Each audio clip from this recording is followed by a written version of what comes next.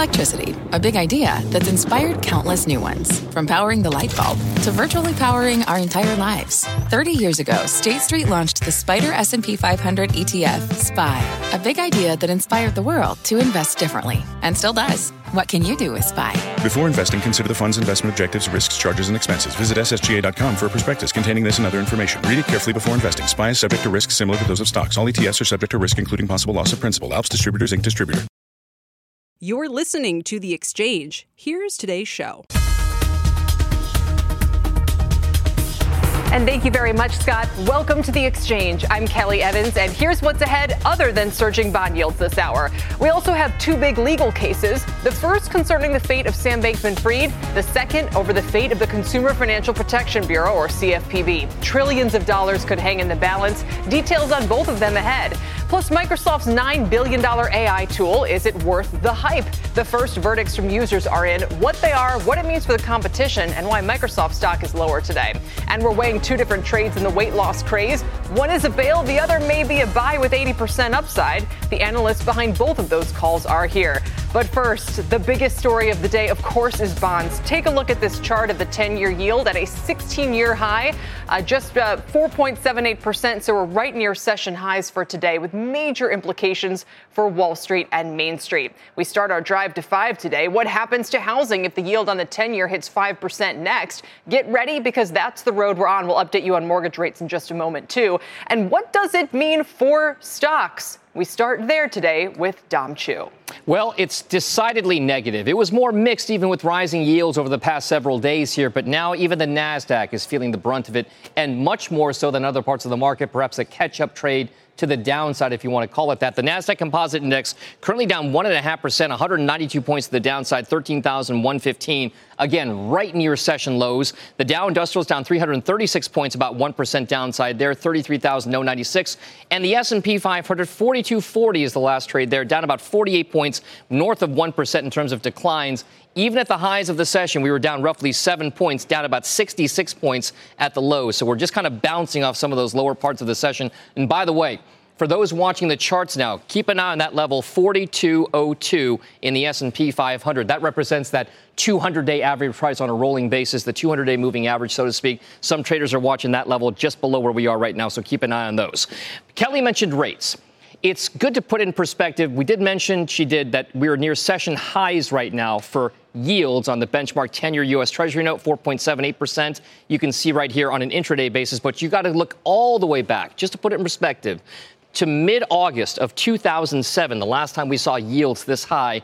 That's how long it's been, just to put things in perspective. And remember, this sharp move higher is what's causing all the angst right now in the marketplace. We'll keep an eye on that. And then one other place that's seen kind of like that macro ripple effect about what's happening right now is in the value of the U.S. dollar.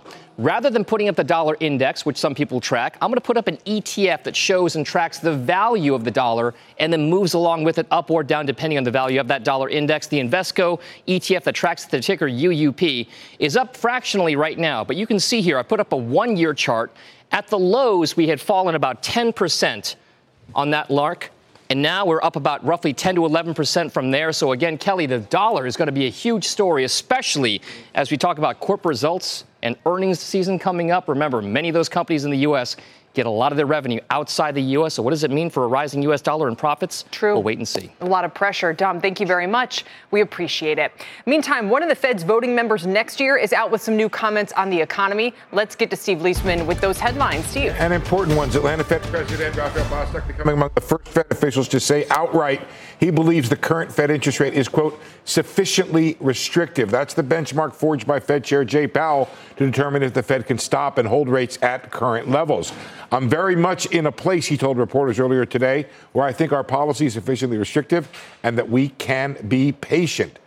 Fed Vice Chair for Banking Supervision Michael Barr yesterday said the Fed is at or near that level, suggesting he's close to Bostic's view, but not quite as definitive. Bostic's comment could mark him as an outlier on the board, with several Fed officials recently suggesting that they would favor an additional hike, and 12 of 19 members actually forecasting one more hike this year. In fact, the probability of a final hike this year rising this morning to 31% for November, 47% for December, after a strong job openings report implying continued strength in the labor market. In any event, Bostic suggesting the Fed shouldn't hike again doesn't offer much relief out there, because he went on to say the Fed should hold rates at current levels, quote, for a long time and well into 2024. Asked about surging long-term bond yields with the 10-year, as Dom just said, hitting new 16-year highs of 475. Where are we now? 478 now. If I blink, I get it wrong. He said higher rates will help the Fed restrain the economy, with corporate debt refinancing a potential drag, helping slow growth and bring down inflation. He added he doesn't believe that companies were really being severely impacted by higher rates now, and that his main focus is on the consumer. He said a soft landing within reach, but the Fed has to monitor carefully the slowing of the economy. The next rate hike, Bostic says, the next rate move, Bostic says, the end of next year, 1 quarter point cut. It's still significant. We've seen him kind of approach this thinking, but this is the first time he's come out and said it. And I think what you have is you have those on the committee who are worried about lags and those who are not. Right. One of the lags he points out is the corporate debt refinancing. He says another shoe to drop in the economy. Very interesting. All right, Steve, stay right there with Treasury sitting at decade highs. Let's talk more about the implications for the Fed and markets. Joining us, David Hardin is the CEO and CIO of Summit Global Investments. Guy Labat is Chief Fixed Income Strategist at Janney Montgomery Scott. Welcome. Guy, I'll start with you. What are people saying in the pits, so to speak? Well, I suppose at this point, it's just hoping not to be carted out. Right. It's been a really brutal repricing for the long end of the U.S. yield curve over the course of the last few weeks in particular. So not only have interest rates come up, but the yield curve steepened very considerably. One way in which we measure this is an idea called the term premium, which is a hypothetical idea of how much over and above the expected path of Fed funds long-term bond yields are. And this term premium has gone from pretty deeply negative around the middle of the year to positive for the first time in, call it, about 10 years or so, round numbers. And that could continue to climb if indeed we get a period of consistently solid economic growth that lasts even beyond this year. You know, you think this is about growth? I mean, obviously, we saw a little bit of a further move in jolts, but this was happening before that data. It was happening no matter what the data's been like the last couple of weeks. It's been driven by real yields, and the only culprit there I can find is the deficit. Yeah, which is also an excellent point. I think that's a little bit more of a short-term item, but there's a lot of things that are adding supply of duration under the bond markets. First, as you referenced, is a budget deficit, which is wider and is adding about $15 billion of incremental supply per month across the curve. The other thing, and I think this is a little bit understated, is that as the Bank of Japan considers relaxing its yield curve control policy, that's allowing the Japanese government bond markets to become more volatile and longer maturities, and that effectively also adds a supply of interest rate risk to the markets. That has an effect. It's a little bit harder to measure. I can't point to a single number. No, you're quite right. And the fact that both of those happened at the same time, the Treasury massively increased the size of its funding needs in the first week of August at the same time that the Bank of Japan widened that long-term band to 1%. So these two factors both contributed to what's been, we should emphasize, it's not just a U.S. Sell-off that we've seen in bonds. It's been global. It's driven by just more dramatic here. It's more dramatic here, but I think the supply and demand imbalance is coming into focus, David. One of the interesting questions from a portfolio management point of view is, do you buy bonds here? Do you buy them hand over fist and kind of put the money away and get it out of stocks and not have to worry about it? Or is it quite the opposite? Are people now concerned because 60-40 portfolios are down 5% the past couple months? I think that's a great question. In our sense, I think you have to position your equity positions more defensively, minus utilities. I think staples and energy and other places are where you want to be with these yields where they're at. And quite frankly, you need to pick up some yield. So you need to pick up some of these bonds. Today, I think we are purchasing a 6.6 1-year out municipal after tax equivalent yield. That's phenomenal. So I think there is definitely value in the bond market, but also in the stock market. You've caught Steve's attention. Just linger on those Muni. 6.6 Muni? Is that New York? Well, that's a good question, Steve. We can manage your money after. Tax equivalent depends on your bracket. We can put you on another channel too. David, just dwell for one more moment on what you think people should do. Yes, bonds are attractive here, but they might also feel people who had bought even munis a year ago or any other or treasury, people who bought I mean, there's a lot of people who have bought bonds and said if I had waited, I could have gotten a better yield. So they might feel a little bit confused now as well. Sure, I think that's understandable. And I think that they, in general, helping investors to be in the right place at the right time is really, really important. So, talk about dynamic tactical ETFs or something of this nature where they can help you get in the right space at the right time is very, very helpful. But I would consider staples. I would look at pharma and biotech. Consumer services is also a good play, but be very picky what companies you purchase in these space, because some of them are very expensive at this time. And a little bit of what Michael Kantrowitz over at Piper Sandler has been talking about. It feels like the only thing that matters is being able to cover your interest costs. I mean, I don't care what sector you're in, what kind of company you are at this point. What else? Steve, go ahead. Well, I think if you're really going to get into it and roll up your sleeves, you need to really examine the balance sheet of these companies. And there are going to be companies that are going to be dramatically affected by this interest rate cost, and those are going to be less affected. And there's going to be declines in equities that will correctly reflect this added cost. And there will be sympathetic declines in similar equities that won't correctly reflect it. For example, you could see a whole industry going down with a certain benchmark being hurt with because that one particular benchmark company has a big interest cost. Others may not have that. It might take time. But then you also have to look at the bond part of it, the debt side of the balance sheet, and you'll find that there are some pretty amazing. For example, Rick Reeder told me at Delivering Alpha, he was buying bank AAA rated commercial paper, like KeyBank, some of these other banks out there that were yielding more than 6% over 1 year terms. Now, obviously you're taking something of a default risk on this, but if you're going to take default risk, I would think a AAA rate would be a place to do that. It's funny you mentioned the regional banks, because that was getting some notice a moment ago. The KRE is back below 40. There it is at 39.95. Right. That's not what Rick Reeder's talking about. He's talking about kind of playing the flip side of this. But you can see the components of that index are down on what generally has been this increase in rates. And Guy, I'll bring it back to you. What stops the freight trade? All the technical analysts are like, this is overdone. They've been expecting yields to pull back, and yet they continue to prod higher and raising kind of those stresses on some highly levered companies and on the banks and things like that. What do you think stops it at this point? Well, so first, technical analysis is there to sort of establish where buyers and sellers meet. But there's a really, really powerful, we talked about it a minute ago, non-economic seller of bonds out there, which is the U.S. Treasury Department, right? They've got to issue for a budget deficit regardless of whether interest rates are higher or lower. So that kind of skews the technical analysis a little bit. I will agree the selling has been very violent. I think there's a few markers which would get me interested in extending duration. We're not recommending that for clients yet. One marker would be a spread between the 2 and 10-year Treasury note that's negative 26 basis points, so about 15 basis points less inverted than it was when we began our conversation today. And again, would be a positive spread between 2s and 10s as a second opportunity. I'm not sure exactly when that comes, but at this rate, it's just going to be a few days. I want to make sure Dave gets the last word here, but I just want to interject. I've been talking to some big bond fund managers. They point out cash is a choice, and it's a choice essentially on timing the market. You may go into places in the belly of the curve right now and lose money, but the question is, will you lose more than you would have lost if you were, for example, sitting in your money market fund, and overnight the market gets the idea the Fed is going to cut, and all of a sudden they start coming down, and that cash you make is earning, I don't know what the bottom of this is, maybe it's 3%, not 4.5%, and you left 478 on the table. So it's not as clear-cut a choice. Yes, people have lost money, and you need to be aware that you can lose money, but if you have a horizon, say, for this money of 3, 5, or 7 years, and you own 3, 5, or 7 year paper, the only thing that causes you to lose is you chickening out.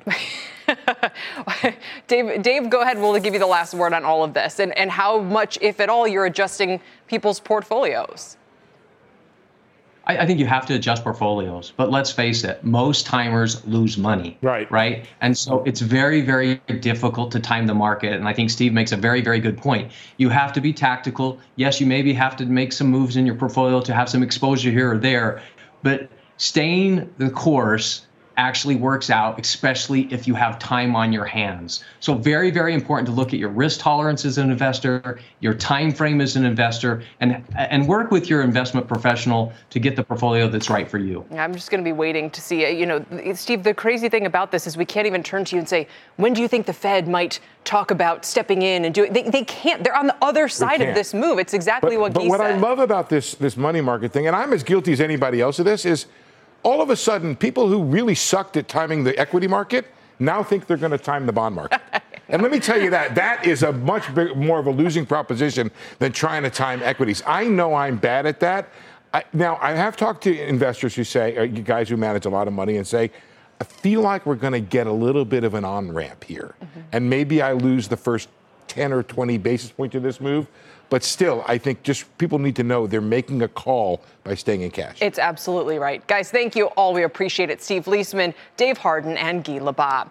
Meantime, the criminal trial of FTX founder Sam Bankman-Fried is kicking off in Lower Manhattan today. He's facing 7 criminal counts of conspiracy and fraud over the collapse of FTX. And if convicted, he could be sentenced to more than 100 years in prison. Kate Rooney is outside the courthouse with the latest. Kate? Hey there, Kelly. So jury selection is underway at this point. Sam Bankman-Fried watched all of this from the defense table. We have a new court sketch, if you can see it. He's got a new haircut as well. He's sitting there in a gray suit. The jury and potential jurors are breaking for lunch at this point. They've already dismissed a bunch of jurors at this point. There were some conflicts of interest.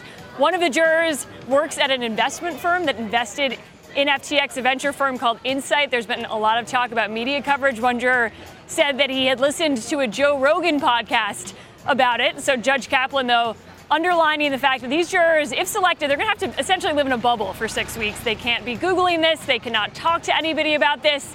And they can't even Google the judge. He said, you're really going to have to live in a bubble. The list of juror questions that we're getting, it includes, do you have a negative opinion about cryptocurrencies? If a crypto company were to fail, do you feel that only the owners are to blame? And do you have any negative opinions about amassing wealth to give away to charity? It also mentions Sam Bankman-Fried, having ADHD. They plan to say, raise your hand if you've never had any personal or professional experience with ADHD, and it could also affect some of Sam Bankman-Fried's body language in the courtroom. Sam Bankman-Fried has pled not guilty to 7 counts of fraud and conspiracy over the collapse of what was once a $32 billion crypto exchange he founded, FTX. He has been in custody since August, and he's argued that he didn't know about some of the financial issues going on at FTX. Prosecutors need to prove intent on the side of Bankman-Fried. That is key there. 4 of his top lieutenants, though, and inside circle have pleaded guilty, which legal experts say makes this case especially challenging for the defense team. At least 3 of those executives do plan to testify. Kelly. Kate, for now, thank you very much. Kate Rooney, NBC News and MSNBC legal analyst Danny Cevallos is standing by. Danny, to give us some reaction to what could be an imposing, shall I say, sentence if it is ultimately what is imposed. The statutory maximum is always a gigantic number. You add up all the potential sentences, the maxes, and run them consecutive because, in theory, that is the maximum potential sentence. But it's not the likely sentence. But still, in a case like this, under the federal sentencing guidelines, the loss amount can send your sentence into the stratosphere. And the government here, if Sam Bankman-Fried is convicted, is going to be able to point to likely millions of dollars, which would drive that recommended sentence way up there into the many decades. So you may not approach the statutory maximum, but you might get a good percentage of the way there. Now, ultimately, sentencing guidelines, ever since the Supreme Court decision over a decade ago, are just advisory. So the judge can go below the recommended sentence, but make no mistake about it, it is the loss amount if Bankman-Fried is convicted that will really hurt him when it comes to sentencing. All right. For now, Danny, thanks. We'll see you a little bit later on. We appreciate your time today, Danny Cevallos. Coming up, we're kicking off the drive to 5 with the 10-year yield only about 20 basis points below that level. Up next, we'll look at the fallout already on mortgage rates and the housing market. Plus, the fate of the Consumer Financial Protection Bureau, or CFPB, is hanging in the balance right now as the Supreme Court weighs in on the watchdog agency. We'll look at what exactly is on the docket and the ripple effects the decision could have. And as we head to break, here's a look at the markets. Dow's down 368 points, or 1.1% right now, just off session lows. The S&P's down 1.25%, Nasdaq 1.7%, Russell's 1.5%. 10-year yield is back up near session highs, just 2 bips, we call it, below 480. And you can see there not much move after those more dovish comments from Bostic. The exchange is back after this.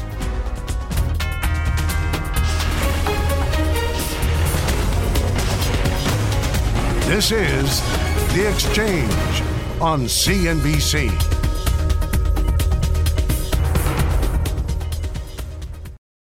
From a flat tire in the city to a dead battery on a distant drive, AAA is partnering with T-Mobile for Business to accelerate response times and get more drivers back on the road fast. Our nationwide connectivity powers location telematics, so AAA's fleet can find stranded drivers quickly while being fully equipped with the in-vehicle tools to have answers when they get there. This is elevating the member experience. This is AAA with T-Mobile for Business. Take your business further at T-Mobile.com/now.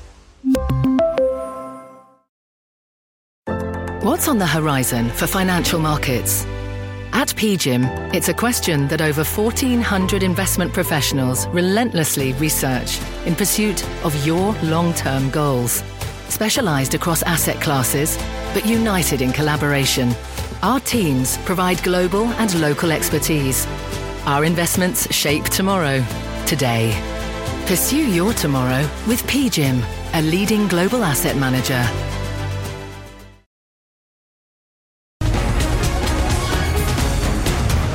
Welcome back. As the yield on the 10-year gets closer to 5%, we're seeing the impact in different areas of the economy. Housing is one of them because the 10-year is a benchmark for mortgage rates. Today, we kick off our drive to 5, and we're already seeing it play out in real time as mortgage rates have jumped to a new long-term high. Diana Olick is here with those details. Black Knight's Andy Walden also joins us for more impact this is having and will continue to have on the housing market. Welcome to both of you. Diana, what are the headlines?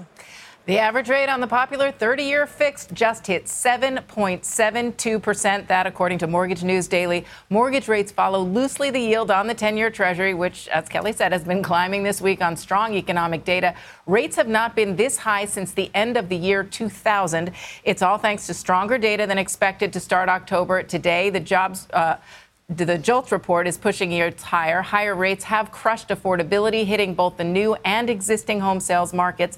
While builders had been benefiting from the tight supply of existing homes for sale, higher mortgage rates are a major concern now. Builder sentiment slipped into negative territory in September for the first time in 5 months. Now, to put these rates in perspective, for a borrower buying a $400,000 home with 20% down on a 30-year fix, the monthly payment today is about $930 more than it was when rates were at 3% during the height of the pandemic. And Kelly, that is real money, and that is having a very chilling effect on home sales. And Andy, I'd turn to you because a lot of people have said maybe the nascent hoped-for rebound in the housing market is now evaporating, especially after the latest round of housing data.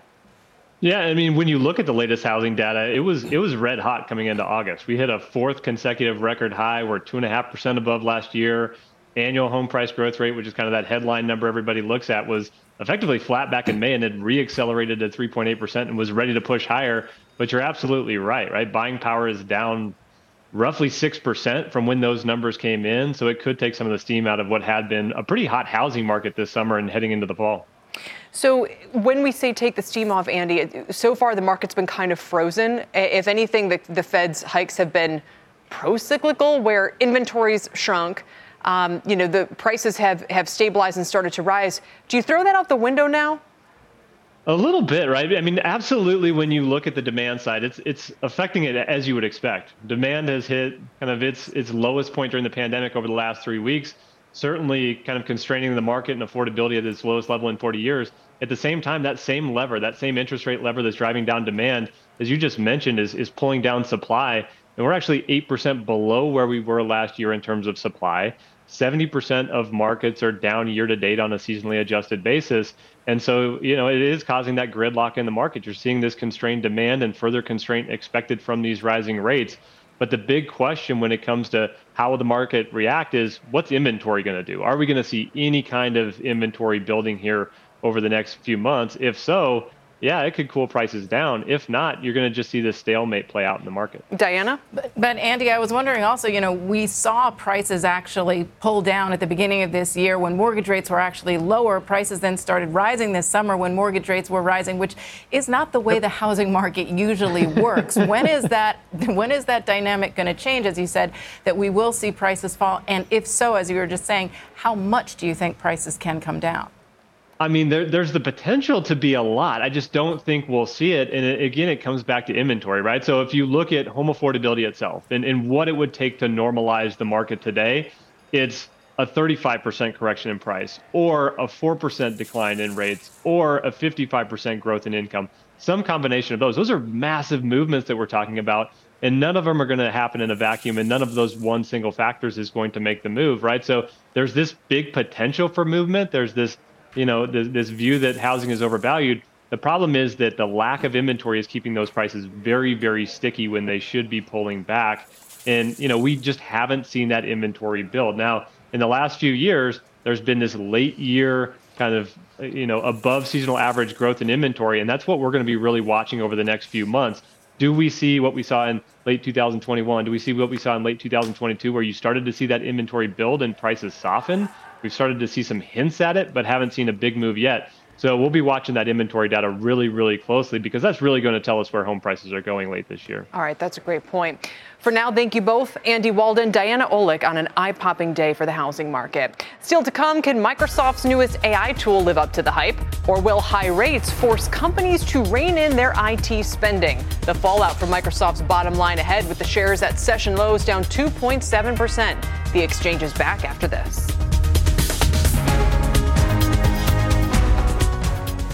This podcast is supported by FedEx. Dear small and medium businesses, no one wants happy customers more than you do. So you need a business partner just like you. Like FedEx, who understands your passion for serving your customers because they have the same commitment towards you. That's why FedEx offers you picture proof of delivery, packageless and paperless returns, as well as weekend home delivery to 98% of the U.S. on Saturday and 50% on Sunday. See the FedEx service guide for delivery information. What's more, FedEx Ground is faster to more locations than UPS Ground. Trust FedEx for timely deliveries. See what FedEx can do for your business.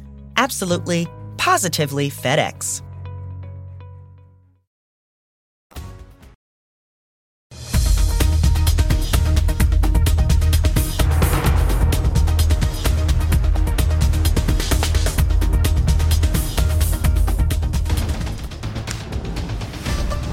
Welcome back, everybody. I'm Tyler Matheson with your CNBC News update. The House is set to begin voting any minute now on whether Republican Speaker Kevin McCarthy can keep his job. A defiant McCarthy scheduled it for this afternoon after Representative Matt Gaetz filed a motion to oust him last night. If 5 Republicans were to vote to remove McCarthy, that would be enough, assuming all Democrats vote against him too, which is party tradition. And in a letter to his caucus, the Minority Leader Hakeem Jeffries said Democrats will vote against McCarthy. Former President Donald Trump told reporters he plans to take the witness stand in his $250 million fraud trial at the, quote, appropriate time. He is named as a potential witness by his own lawyers and by lawyers for New York Attorney General Letitia James. And Chipotle bowls and salads may soon be constructed by a robot. The automated assembly line was developed in collaboration with kitchen technology company Hyphen. This is not the first time Chipotle has shown interest in robots, and it unveiled the Autocado earlier this year, which cuts, cores, and peels avocados. And last year it introduced Chippy, a robot that fries and seasons fresh tortilla chips. Kelly, that's the latest. Back to you. I'd love one in my kitchen at home. Chippy. Tyler, I'll see you soon. Thank you very much. Tyler Matheson. Coming up, the future of the Consumer Financial Protection Bureau is hanging in the balance. We've got the details next. And as we head to break, check out shares of Molson Coors, which are halted for news pending. Ahead of the company's investment meeting, they were down about 1.5% into that. We'll monitor the meeting, bring you any developments as the stock reopens for trading. The exchange is back after this with a Dow down almost 400 points.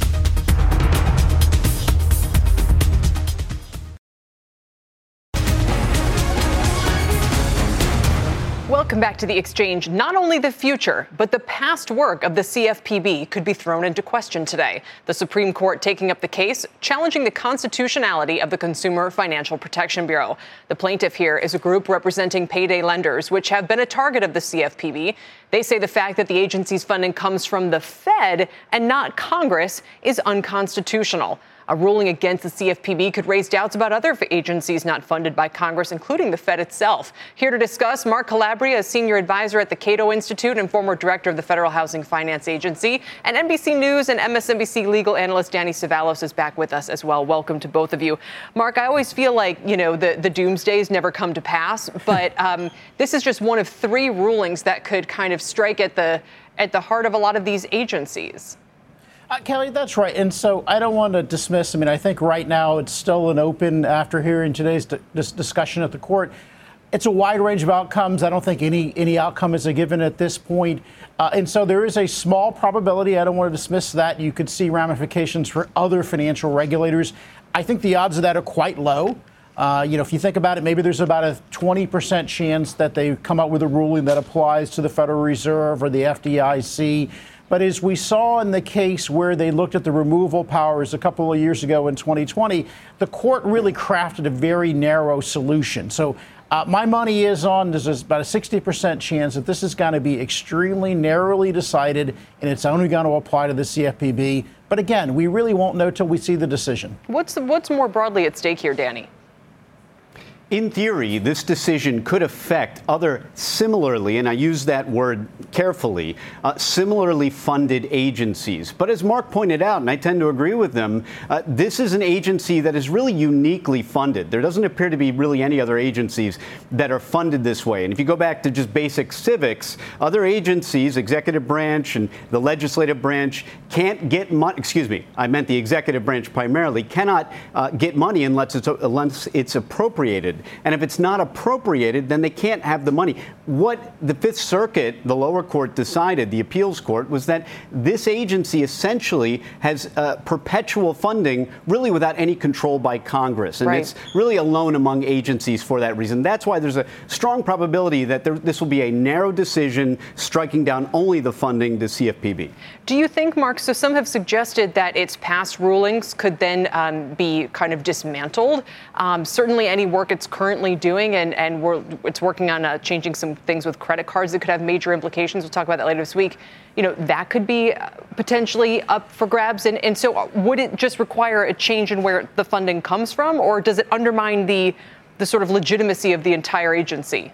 So let's start with the observation. The really big change to the agency was in 2020 when the court made the director removable. So, for instance, if the White House calls the CFPB director today and says, your budget's going to be X, or else we want to see your resignation, then it's going to be X. And so it's already lost a considerable amount of independence because the director can be removed by the president.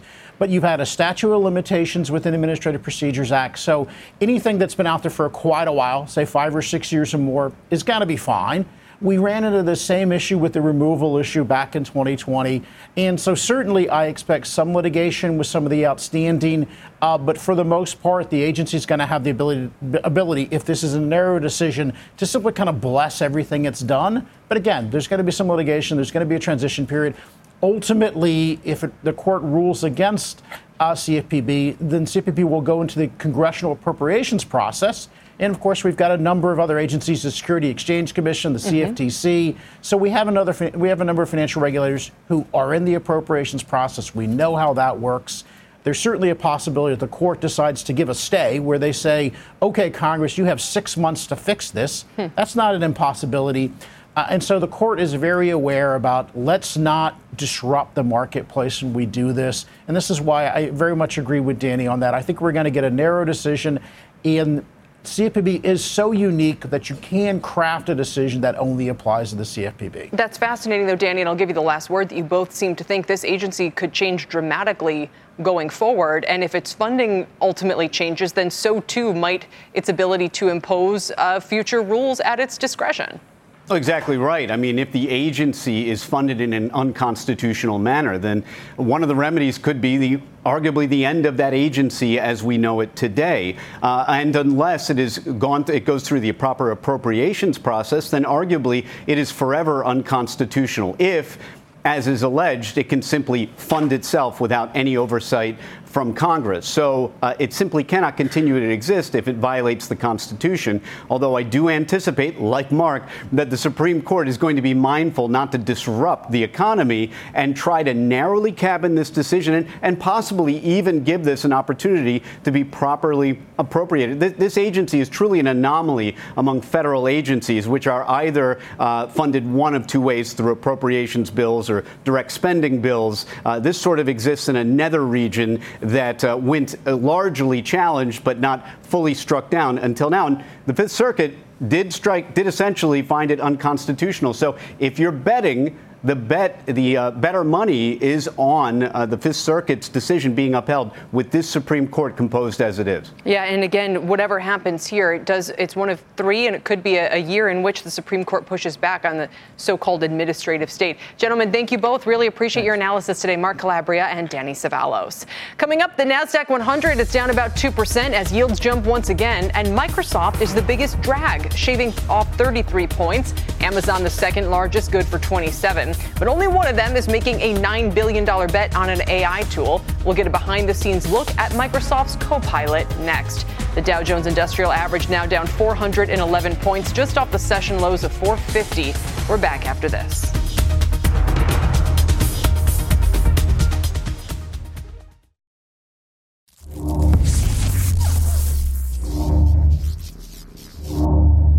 As the AI-fueled rally in tech stocks fades, investors are now trying to separate hype from reality. And Microsoft's new AI tool, Copilot, is a key test for the company. CNBC's Steve Kovac has that story for today's tech check. Related or not to the pressure on the stock today, Steve? Not related. This is not coming out for another month or so. But look, like you said, Kelly, all year everyone's been asking, can anyone besides NVIDIA generate meaningful sales directly from this AI boom we're experiencing?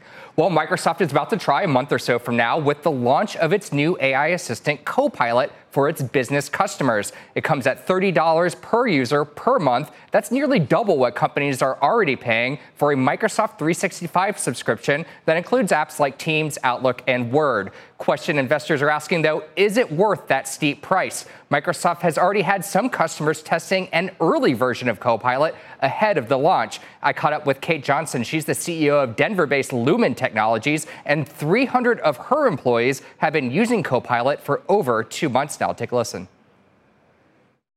What I see is the potential for breakthrough productivity. I really feel like with the pace of diffusion of AI, it's now or never. You wait, you're gonna get left behind. And I also spoke with one Lumen employee who told me Copilot allowed him to be in 2 places at once and even catch up on his missed meetings. Before I was using Copilot, that would have taken me probably a couple hours. It took me 3 minutes to be able to interact with Copilot in our Teams meeting and bring that information current. Now, look, the pressure's on Microsoft to sell that experience we just heard about to the more than 300 million users across Microsoft 365, especially as companies are tightening their IT spending. I caught up with Microsoft's VP in charge of 365 business apps, Jared Spataro, on how he's pitching Copilot to his customers. We don't say, think of this as an addition to your IT spend. We say, think of this as a way of literally revamping all of your processes in your company. Most customers are very interested in productivity gains. They're very interested in what it can do to create value, and so we're going to start there.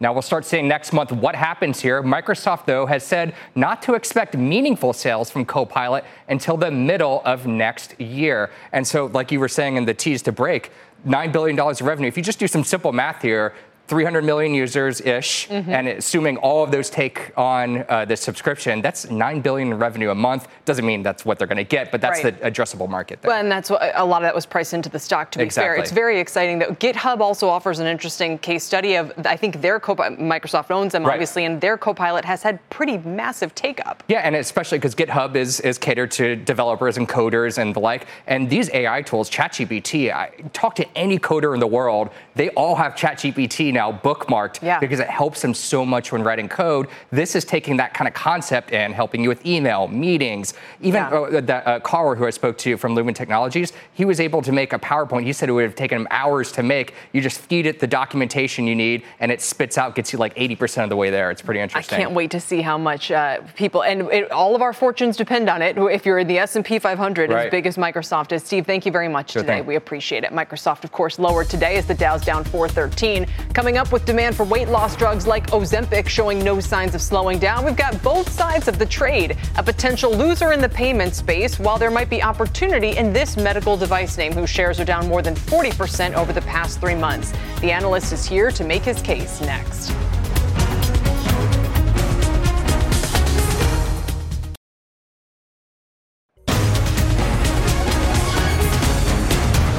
Welcome back. The so-called weight loss miracle drugs like Ozempic and Wegovy may cause some other losses in the stock market, but not necessarily where you'd think. Diabetes treatments have been hit the hardest since the drugs took the spotlight. But Mizuho writing yesterday that restaurant payment system Toast could also see payments decline by $800 million a year through 2025 as the drugs suppress the appetite to spend at restaurants. Joining us on set is the analyst behind that note, Dan Dolev, senior fintech analyst at Mizuho. We're also joined by Jefferies' Matthew Taylor, who says concerns about diabetes devices and treatments in particular are overblown.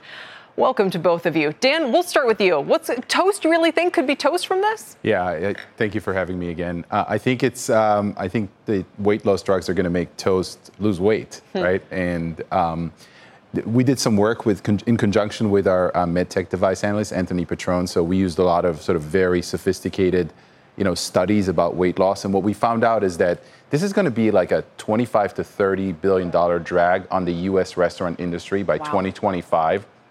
There's like 130 million people between obese people in America and type 2 diabetes. That could be as much as 130 million people that have that diagnosis. And if only like 15 million of them, which is less than 15%, use that, this is like a $25 to $30 billion drag on the U.S. restaurant industry, and like a potentially like a mid-single digit drag on volumes for Toast because they're 100% exposed to restaurants. And the shares are down 6% today. They're down 22% over the past 3 months. It's incredible to see something potentially have this much impact. Obviously, you don't cover the restaurants, but I mean, we're talking about huge, huge money that is potentially going to be lost as a result of this. Correct. And like people are pushing back saying it's only Upper East Side, Upper West Side, right. People are buying it off.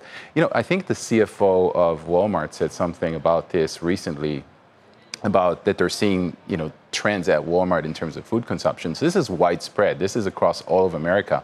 It's not just New York City. It's not just Upper East Side. Is there additional pressure on Toast in a market day like this simply because of the fintech business model in general being a question mark? In other words, how much of its losses are because of weight loss and how much is just because of yields popping and this not being a very profitable company yet? It's actually a great question. So this is a long-term drag, like 24, 25.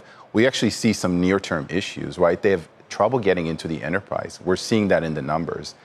We've done survey on student loan debt, which shows you that 34% of people have student loan debts, and of them, 80%, almost 80%, said that they're going to pare back their consumptions at restaurants. So there's some real idiosyncratic drags on Toast near term, and then the long term, big deal is Ozempic, in my view. Right, and I think the point for people here is as they're looking at buying opportunities as the sell-off deepens, you're saying this is not necessarily one of them. I know there are some you do like. We'll come back to that later, Dan. For now, thank you very much, Dan Dolev with Mizuho. Meantime, medical device names have also been expected to take a hit as weight loss could lead to less demand for new hips and knees in the future, and the need for insulin would also seem to go way down. But my next guest says the sell-off in insulin delivery pod maker Insulet, whose shares are down 44% in the past 3 months, is overdone, and they're upgrading the stock now. Matthew Taylor is the analyst behind this note. Matt, bring us up to speed. Welcome.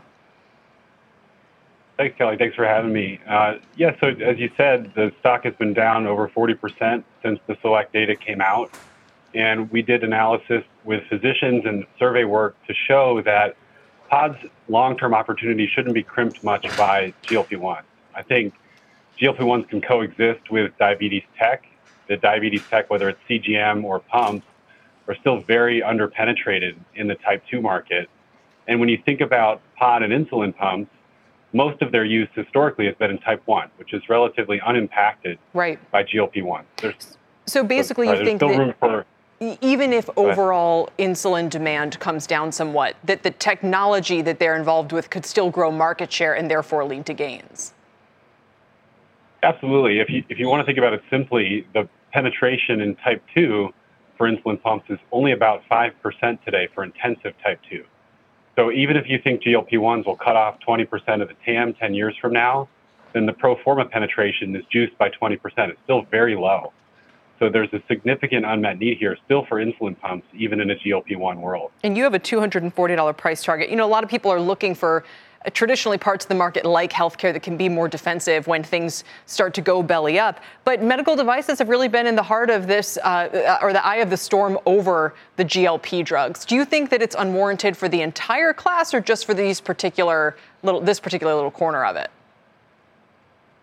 Well, it's probably even less warranted for the rest of the class, meaning that things like hips and knees could actually benefit from GLP-1s. If you think about knee surgery, for example, there's about 10% of patients who are contraindicated for knee surgery because they're too heavy or doctors don't want to operate on them because their outcomes could be bad. True.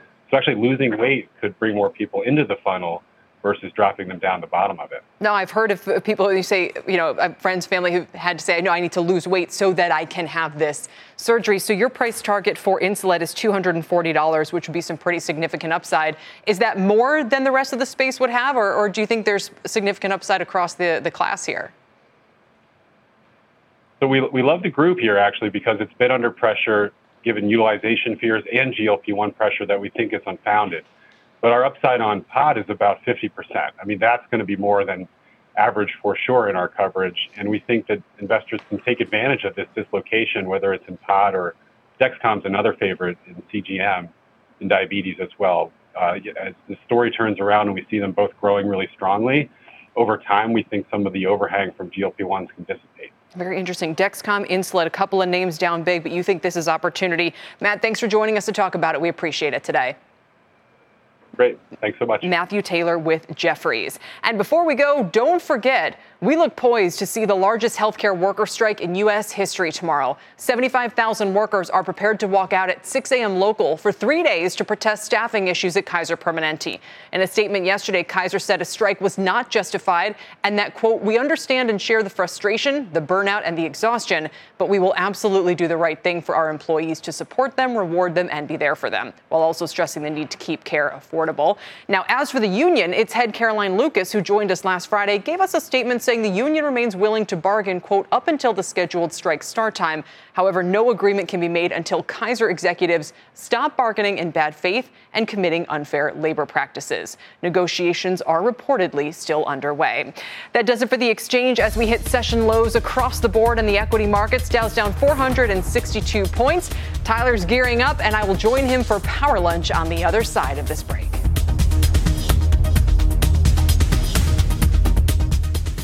You've been listening to The Exchange. Make sure you're subscribed to get each episode every day, same time, same place. This podcast is supported by FedEx. Dear small and medium businesses, no one wants happy customers more than you do. That's why FedEx offers you picture proof of delivery, packageless and paperless returns, as well as weekend home delivery to 98% of the U.S. on Saturday and 50% on Sunday. See the FedEx service guide for delivery information. FedEx Ground service is also faster to more locations than UPS Ground. See what FedEx can do for your business. Absolutely, positively FedEx.